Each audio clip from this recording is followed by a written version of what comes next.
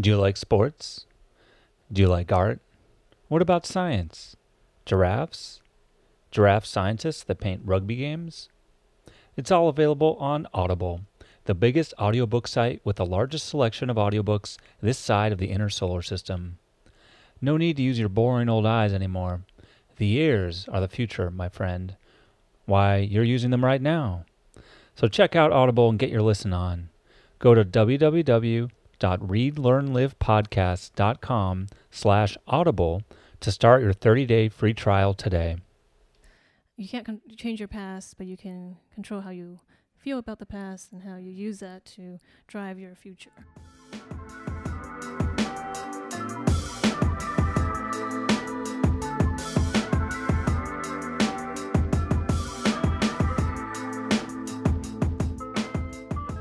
Hello and welcome to Read, Learn, Live, the podcast about improving yourself through literature. I'm your acclaimed host, John Monaster, and I'd like to welcome you to episode 61, where we break our summer fast. That's right, I've been out of commission for the past month and a half, and now I'm back, and it's time to get back into the saddle. So as always, if you have ideas for books you'd like to see featured or of authors you want to put me in touch with, you can reach me at jon@readlearnlivepodcast.com. And today, I'm delighted to have the opportunity to speak with author Hao Zhang about her book, Hard Mother, Spider Mother, Soft Mother. Hao Y. Zhang is an international transplant and former physicist who writes science, science fiction, and fiction, in no particular order.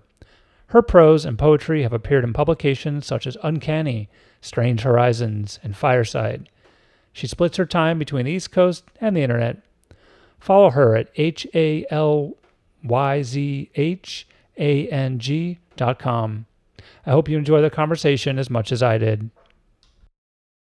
All right, hello everyone, and welcome to the Read, Learn, Live podcast. I'm your host, John Monaster, and I'm very excited to be here in the Brooklyn Public Library this Sunday afternoon with my guest, Hao Zhang. Hao, say hello. Hello. Oh, thanks so much for joining me. Yeah, I'm really excited to be here. Yeah, I'm excited to have you. It's going to be fun, and I'm excited to talk about your short story here, your Hard Mother, Spider Mother, Soft Mother story. I think it's, I was glad to see it kind of pass through my inbox and reach out and find out more about it. So, but I always like to kick off by having the author kind of tell us in your own words what the story is all about. Sure. I would say the story is from a very sort of personal point of view, but I try to make it, not totally just myself, right? Mm-hmm. So the protagonist's name is Ellery Long, and she is a Chinese American, sort of 20-some-year-old who just graduated. It's kind of like feeling out what she wants to do next in life. So she goes back to live with her mom, Valerie, who kind of starts behaving really strangely over the course of them living together. And eventually her mom just randomly decides to leave with no indication of where she's going or what she's doing. And Valerie's disappearance basically makes Ellery very upset and confused, and she starts to recover all these memories of her childhood, which distress her even further because they don't seem to be normal childhood memories, right? These are like memories of just being maybe left alone for a really long time, or just things that didn't make any sense, like didn't seem like normal parental things that she had repressed for many years. And so this is kind of a very I would say internalized story about Ellery figuring out how to reconcile her past with her present as she looks for her mother. Yeah, that's a really interesting summary, and part of what I want to get into is that summary didn't really bring in any of the science fiction-y parts of the story, which is very interesting to me. So we can talk about that in a minute. But thanks, that's really helpful. And so I always like to start off kind of getting into the creative process a little bit before we talk about really the meat. So just to take a step back, what was your process for putting this together? And I know that you've done a lot of other work, you've done poetry, you've put out other books, and so how is that process changing for you over time? Yeah, that's a good question. I don't know if I don't qualify as having written other books. I've contributed to stories in anthologies. You've done some writing. So, yeah, I've done a bit of writing. So I actually started writing in 2017. So I'd written random things before that, when I was a kid, but I don't think that really counts. In 2017, I was just sitting one day in lab.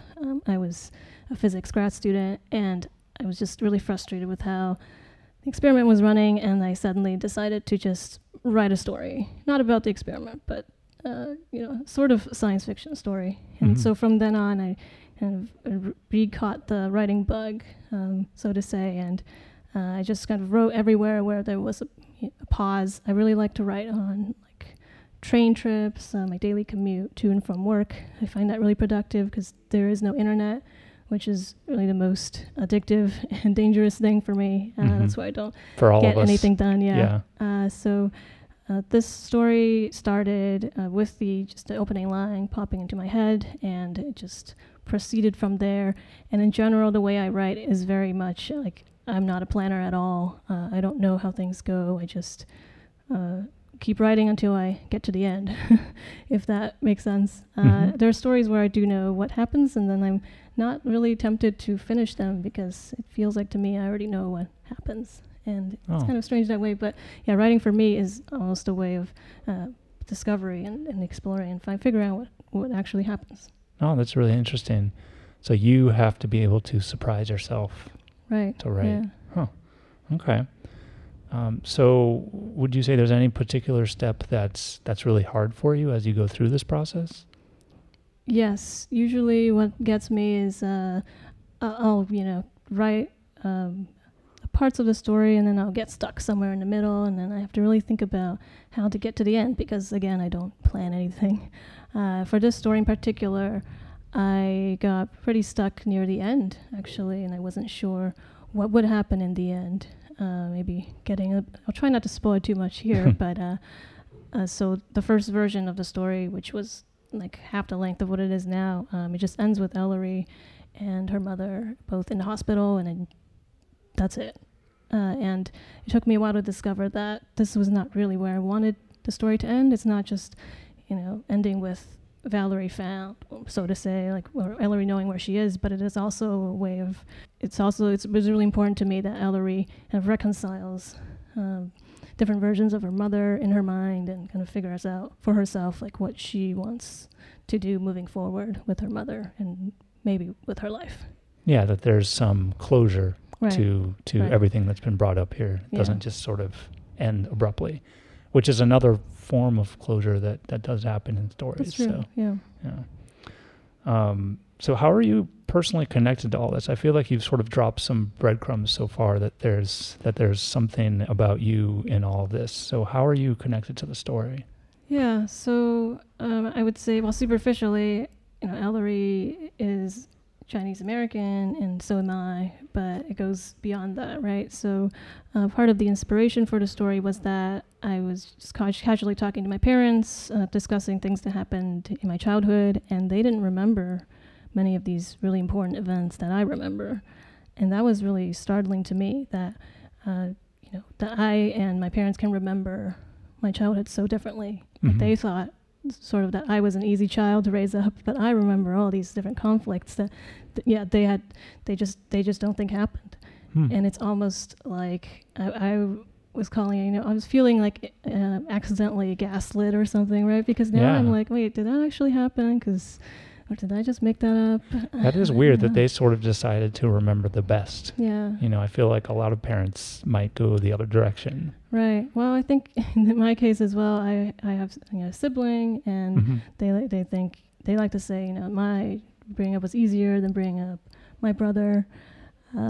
But I don't know if that's actually true. Well, Well, I think that's part of what the book gets into, and it sounds like you got into with your parents as well, which is the sort of the fungibility of memory and what it all means and what is true, really. Right. If we all are trying to decide between ourselves what a memory is. Yes. So, yeah, that's interesting. So I want to think about what you just said, which is kind of the idea of some of the themes that you explore, and particularly around identity, the idea that, who are we? Are we more than, the collection of data points that can be gathered about us? And then at the beginning of the book, you deal with both that and the idea of family And like you said, Ellery and her mother, and Ellery's living at home again, and was this mean with her mom, and the mom starts behaving strangely. And so I guess I want to know why, to you, those were, that's where we had to start. We had to start with identity and trying to understand that, and then trying to understand that within the bigger context of family, and how in your mind is identity connected to family? I think part of the reason that I wrote the story and wanted to write the story was, so I'm an immigrant to the United States. So I lived in China for like the first 10 years. And so like Chinese society and Western society have very different viewpoints on, individuals and our relationships to family, right? And one thing that always strikes me a lot is I like reading advice columns for no good reason, but one thing that's interesting is that lots of times people write in and be like, well, my parents are old now and they're like racist and awful people and abusive and et cetera, so what do I do?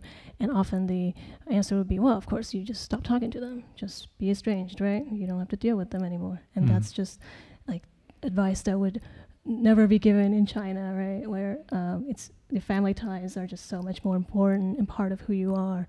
And of course, there are people estranged from their families in China, but I think the proportion is much smaller than here.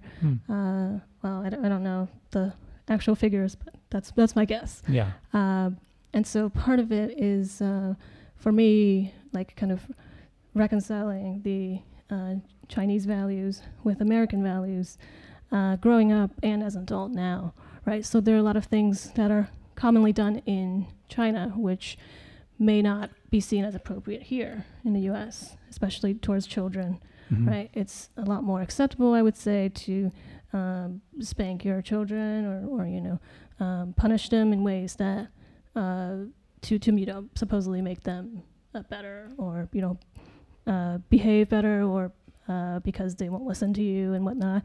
And it's really interesting to me because there are things that we be considered really bad here that are totally acceptable there, and maybe vice versa as well. So I thought that would be kind of an interesting element to put into a story. So it's not explicitly stated in the story, right, that this is Chinese versus American kind of struggle, but I try to make it kind of a very, very individual story about just one family and how they deal with this struggle of like the self versus the family, and can you just cut ties with people once they've done something bad to you, or do you try to reconcile and try to figure out what it is, how these things happen and how to move forward, if that makes sense. Yeah. I mean, I think one of my next questions was thinking about the family, because in essence the family there is tiny, right? There's two people. Yes. And I think that most of us, or at least for me, that's not an experience that I am familiar with, having such a small core group right. to deal with. I mean, it's sort of like it's just you and then someone else, and that's right. it. And so I feel like, the advice column advice would be even more difficult to implement, if you're just like, well, my mom's crazy, and they're like, well, then just leave, and you're right. like, well, but that's it, that there's no one else. So the one thing I wanted to mention is that, in the story, this is maybe the continuing slight science fiction element, but there's no father figure, right? And there's really no one else mentioned, but I think especially the father figure, not having that. And so, I think in the story, it's that the mom, Valerie, she does artificial insemination, or I forget if there's a different technology than that. Right, it's not explicitly stated. It was just your father is a sperm somewhere, and that's all she tells Ellery, right? And that's part of the story as well, that Ellery doesn't know so many things about her past, and it's really upsetting to her that it seemed like all this was kept from her. Yeah, and so I think that's part of it too, is that when we find out, or when we find out there is nothing more, I think this is a big part of what she's running into. How is that affecting us? How is not having a father figure here? And it's interesting because I think a lot of people get into the idea of, well, a single mother can do just fine, and there isn't like, we don't need to rely on anyone here. Was that a part of why you included that? Why was it important to you to not have a father here, and how did that ultimately kind of affect Ellery? Yeah, these are really good questions. I would definitely want to preface this by saying, like you're saying, yeah, single parents can do a great job parenting, or, 2 moms, 2 dads. But in this special case, I think Valerie really decided to cut off all contact between Ellery and anybody else in the expanded family, right? And it was mentioned near the end that kind of, yeah, you had grandparents, but I didn't let you see them. And it's this weird way that she just really wanted to take control and just mold Ellery into whoever she wanted to make her, with no outside influences. Of course, that's impossible, right? And as Ellery grows up, she realizes, wow, other families are very different from mine, and it takes her a long time to realize it, but she does eventually realize it. And I thought that was, well, I decided to write it that way because I thought it was very interesting. It's like almost like Valerie decides to get rid of the traditional Chinese family structure and just have it be my daughter and I. But Ellery then has to deal with these consequences of trying to figure out, well, should I kind of cut off this last tether from between me and anybody I'm biologically related to, or should I try to work things out with her? I thought it created interesting conflict, and also, like, honestly, as because it's a short story, there's only so many things you can get to. You kind of have to pick and choose. Yeah, exactly. Yeah, that makes sense. I mean, that's one of the things that I was actually really impressed by in this story, is that there are so many different major themes and ideas brought up and discussed, and obviously you don't get into each of them in depth, and maybe that's, right, if you ever turn this into a book, maybe that's what you can think about doing. But just the initial ideas are sprinkled all about the book in many different ways, and I think that was pretty well done. So thank you. Yeah. So the next kind of major plot point is like that Valerie leaves, and it's not clear what's happening, and Ellery kind of calls in to the police, and the police aren't sure what to do here, because it's like Ellery doesn't even have a photo, and it's just like this weird sort of situation that Ellery finds herself in.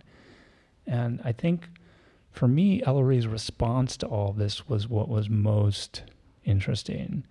You'd sort of feel like, just to project a little bit, but if I were just by myself living with my mom disappeared, I would kind of go berserk to some degree. I would just be like calling everyone and posting notices up, and and whatever I could do, I think I would be trying to do. And it's interesting that it seems like Ellery takes it a lot differently than I might have expected, and then but still in a way that shows that she deeply cares and maybe is even obsessed about her mom. But she doesn't, respond in like a freak out, intense way.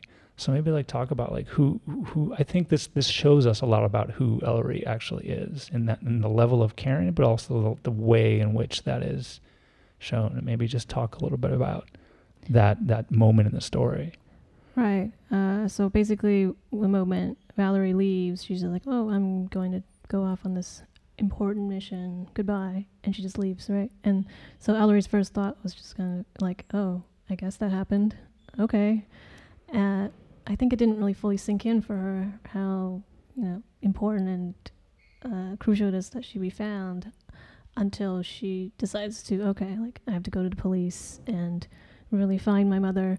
I think this is on both of their parts, that even when Valerie, her mother, is not well, her mother still projects this aura of like, I'm totally fine, I can take care of myself. Mm-hmm. And Ellery, on the other hand, she wants to pretend everything's okay. And this is both in her personality, the way she's brought up, like she's a very shy and quiet, and just tries to be conflict averse and just pretend everything's fine, right? This is a lot of like how she grew up, and she had to deal with all these really weird things happening around her by being like, okay, this is fine, like everything's fine. And so that's part of why she didn't completely freak out. And I think, yeah, a different person might have, like you said, like, just try to contact everybody else and try to find Valerie through whatever means necessary. But for Ellery, she even tells all her friends that, oh, my mom's just not well, or it's fine, nothing to worry about. And yeah, I think that really speaks to what happened to her and part of her personality, that she tries to just minimize things.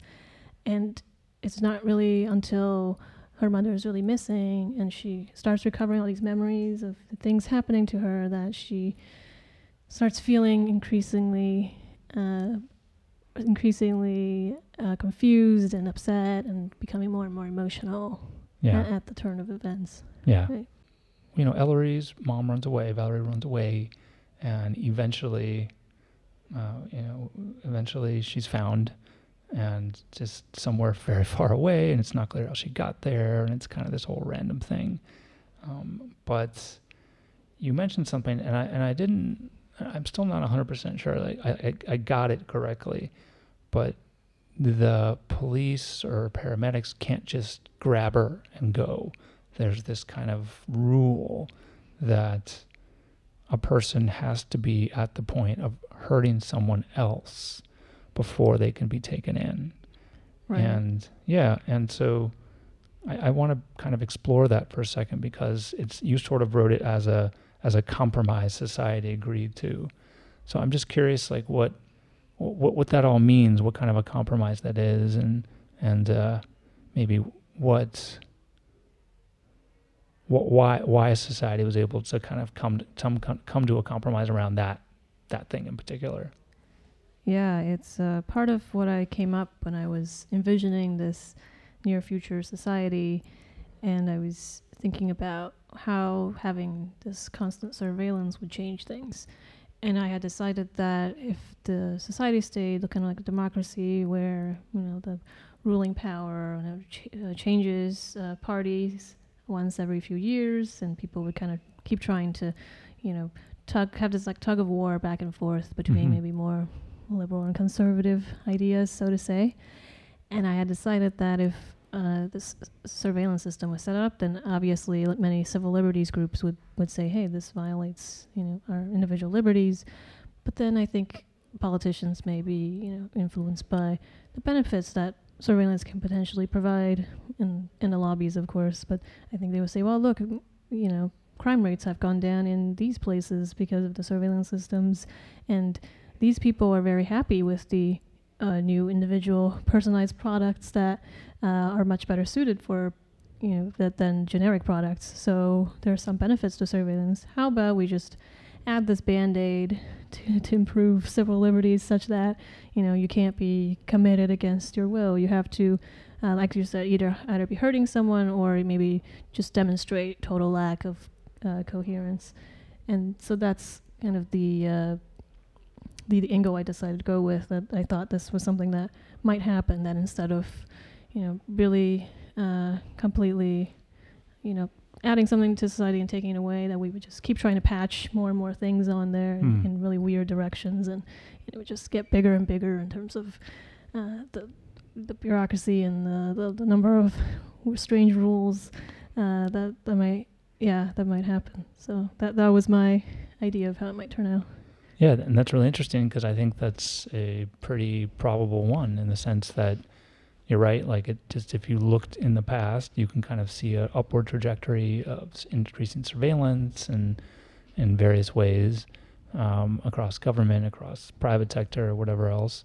And at the same time, that increase in surveillance is, there's groups like the EFF and ACLU and all of them, and they're trying to fight and push back. And so there's kind of some safeguards or watchdogs or whatever put on that. And then it just turns into like this kind of back and forth battle to some extent. Right. So I can see how that might be the case. And I think especially it's interesting to contrast that with a place like China, like you were saying, where there are, to make it different in the sense that maybe the way that family is dealt with And so that's a cultural thing, like, and things like spanking are okay, and you have an extended family that's very important to you. But at the same time, there are other aspects like this constant mass surveillance that's happening in China that, I'm not an expert, but my guess would be that this sort of thing would never happen. Like there wouldn't be these sort of like nice compromises with groups that don't agree with what's happening. It just would kind of happen. So, yeah, I guess I wonder, like, is this future that you're describing one that is uniquely possible within the United States, and is it a United States story because of that? Or do you feel like this is something that could happen anywhere, just so happened that things were tweaked to fit within the U.S.? Yeah, that's a good question. So while the actual story is set in the U.S., I think it's very much just the consequences of having increasingly technologically advanced nations with also, like I was saying, the different groups, each with different agendas and interests, and each having some voice in government, not just a dictatorship or just one party just rules and nobody else gets to have any input, right? And yeah, so that's kind of the feeling I try to convey. I think it could happen maybe in places like Europe, but they do have more privacy laws for now. Yeah. But I could definitely see that happening eventually. I think surveillance technology has become really quite scary. So I'm working in big data industry right now, and it's just crazy how much data there exists on each person from all different sources, and that they can really kind of reconstruct a picture of your life from data. So that's, I think, part of the world that we're coming to. Whether or not we like it or not, this is what's happening now, and we have to decide what to do about it, if anything. Yeah. And this like sort of directly leads into the next question I want to ask you, which is, at one point, Ellery is given the opportunity to watch everything that ever happened to Valerie. And this is obviously sort of one of the more sci-fi elements to the story, and I think a great way of using science fiction to tell an important element of the story. And so, at the beginning we find out that there's like this kind of there's like a memory confusion element happening here. Some parts, it's unclear. I know definitely for me, like I have huge gaps in my memory from my young childhood. I think it's probably the opposite of what you were saying about you and your parents. Like I think my parents remember specific things about me and have told me stories that I have no knowledge of. So it's sort of the reverse, and it's interesting to kind of ponder like, wow, okay, so I was doing things as a kid and I don't know. So anyway, so Ellery can look at everything that happened to Valerie, and that means, of course, that happened to her as well. And she decides to. And so, first off, why would you or wouldn't you decide to do something like that is something that initially struck me. It's like, wow, I feel like that could go really interestingly, like really badly, to find out, like, who knows what you might uncover. So I guess, why did she want to do that? And, should we be worried about what we don't remember?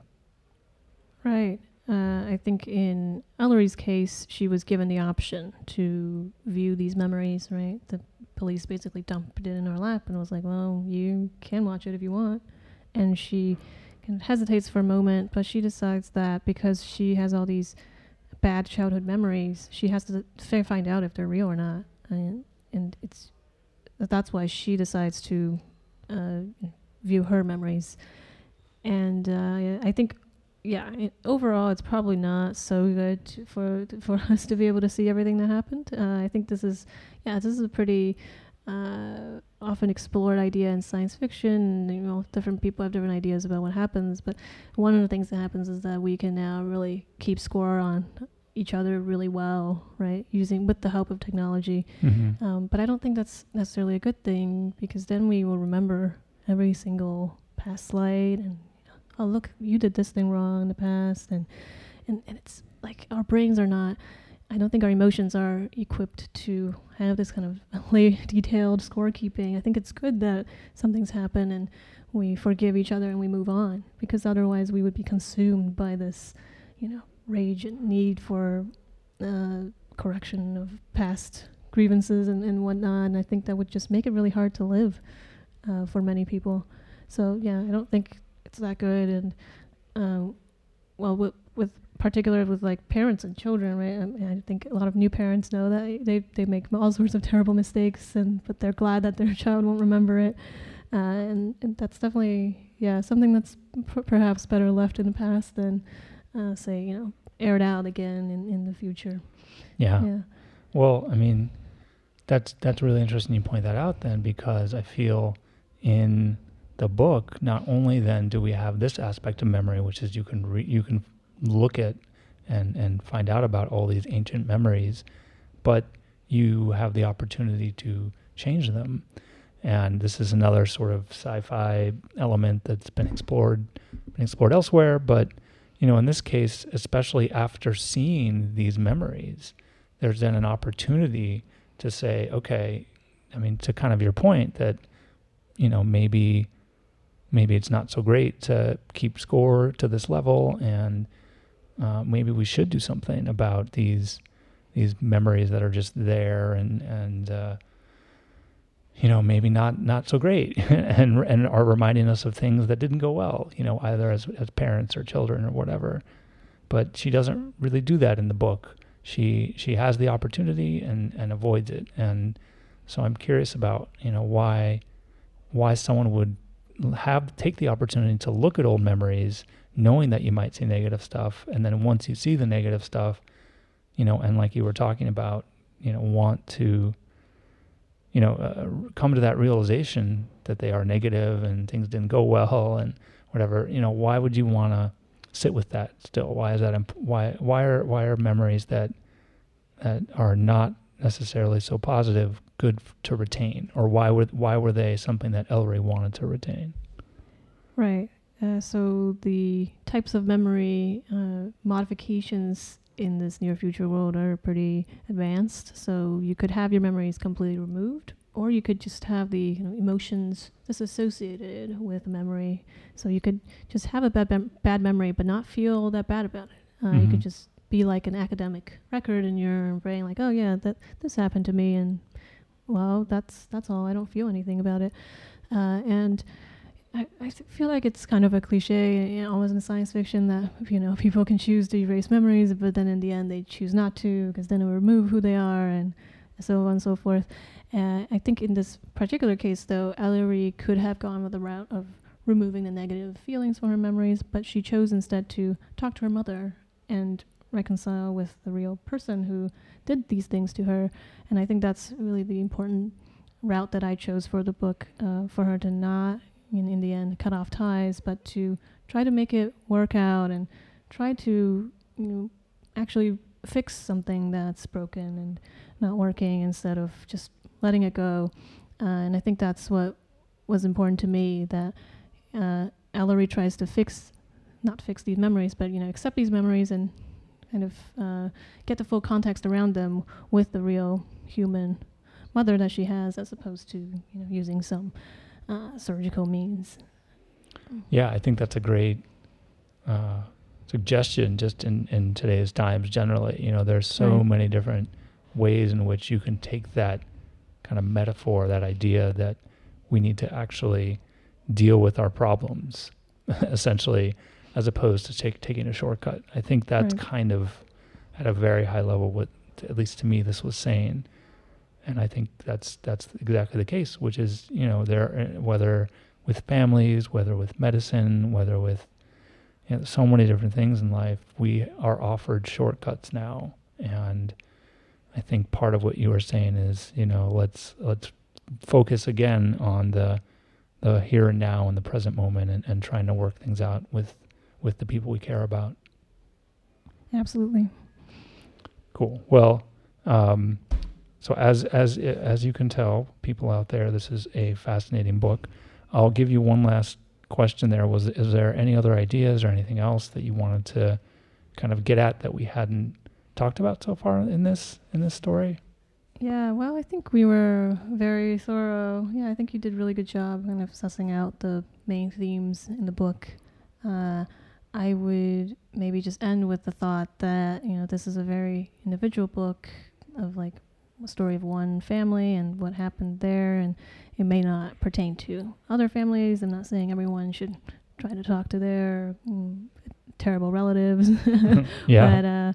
But I think it's just something that everyone has to decide for themselves what to do. And I hope that everyone out there can kind of hopefully take away from this book a message that you can kind of control things.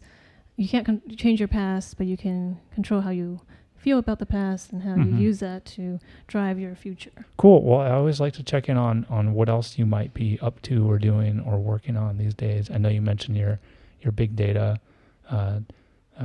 day job, I'm guessing, but is there anything else either with that or with your writing or anything else that you're particularly excited about?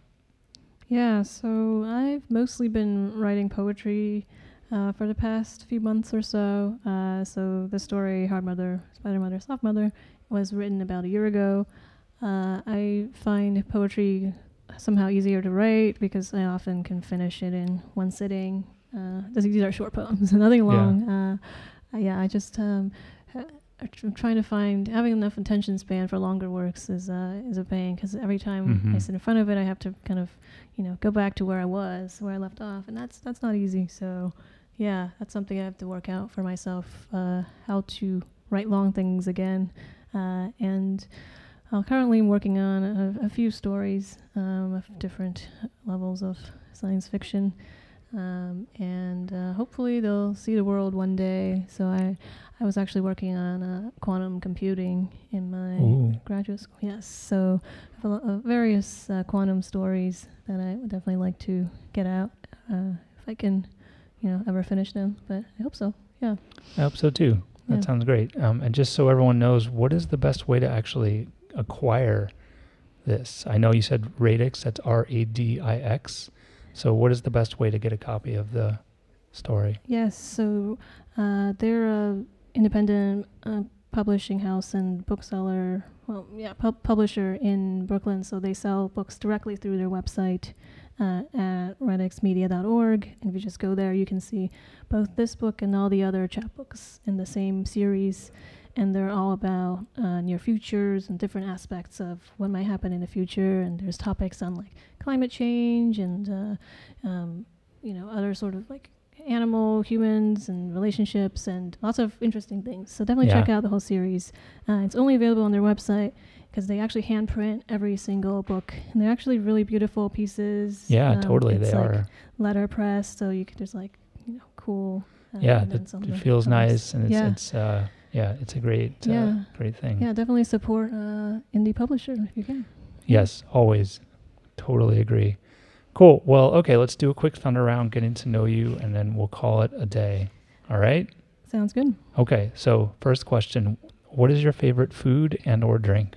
Yeah, so I love Chinese food. Nice. It's always like mom's cooking, right? It brings back all the memories. The good memories this time, yeah.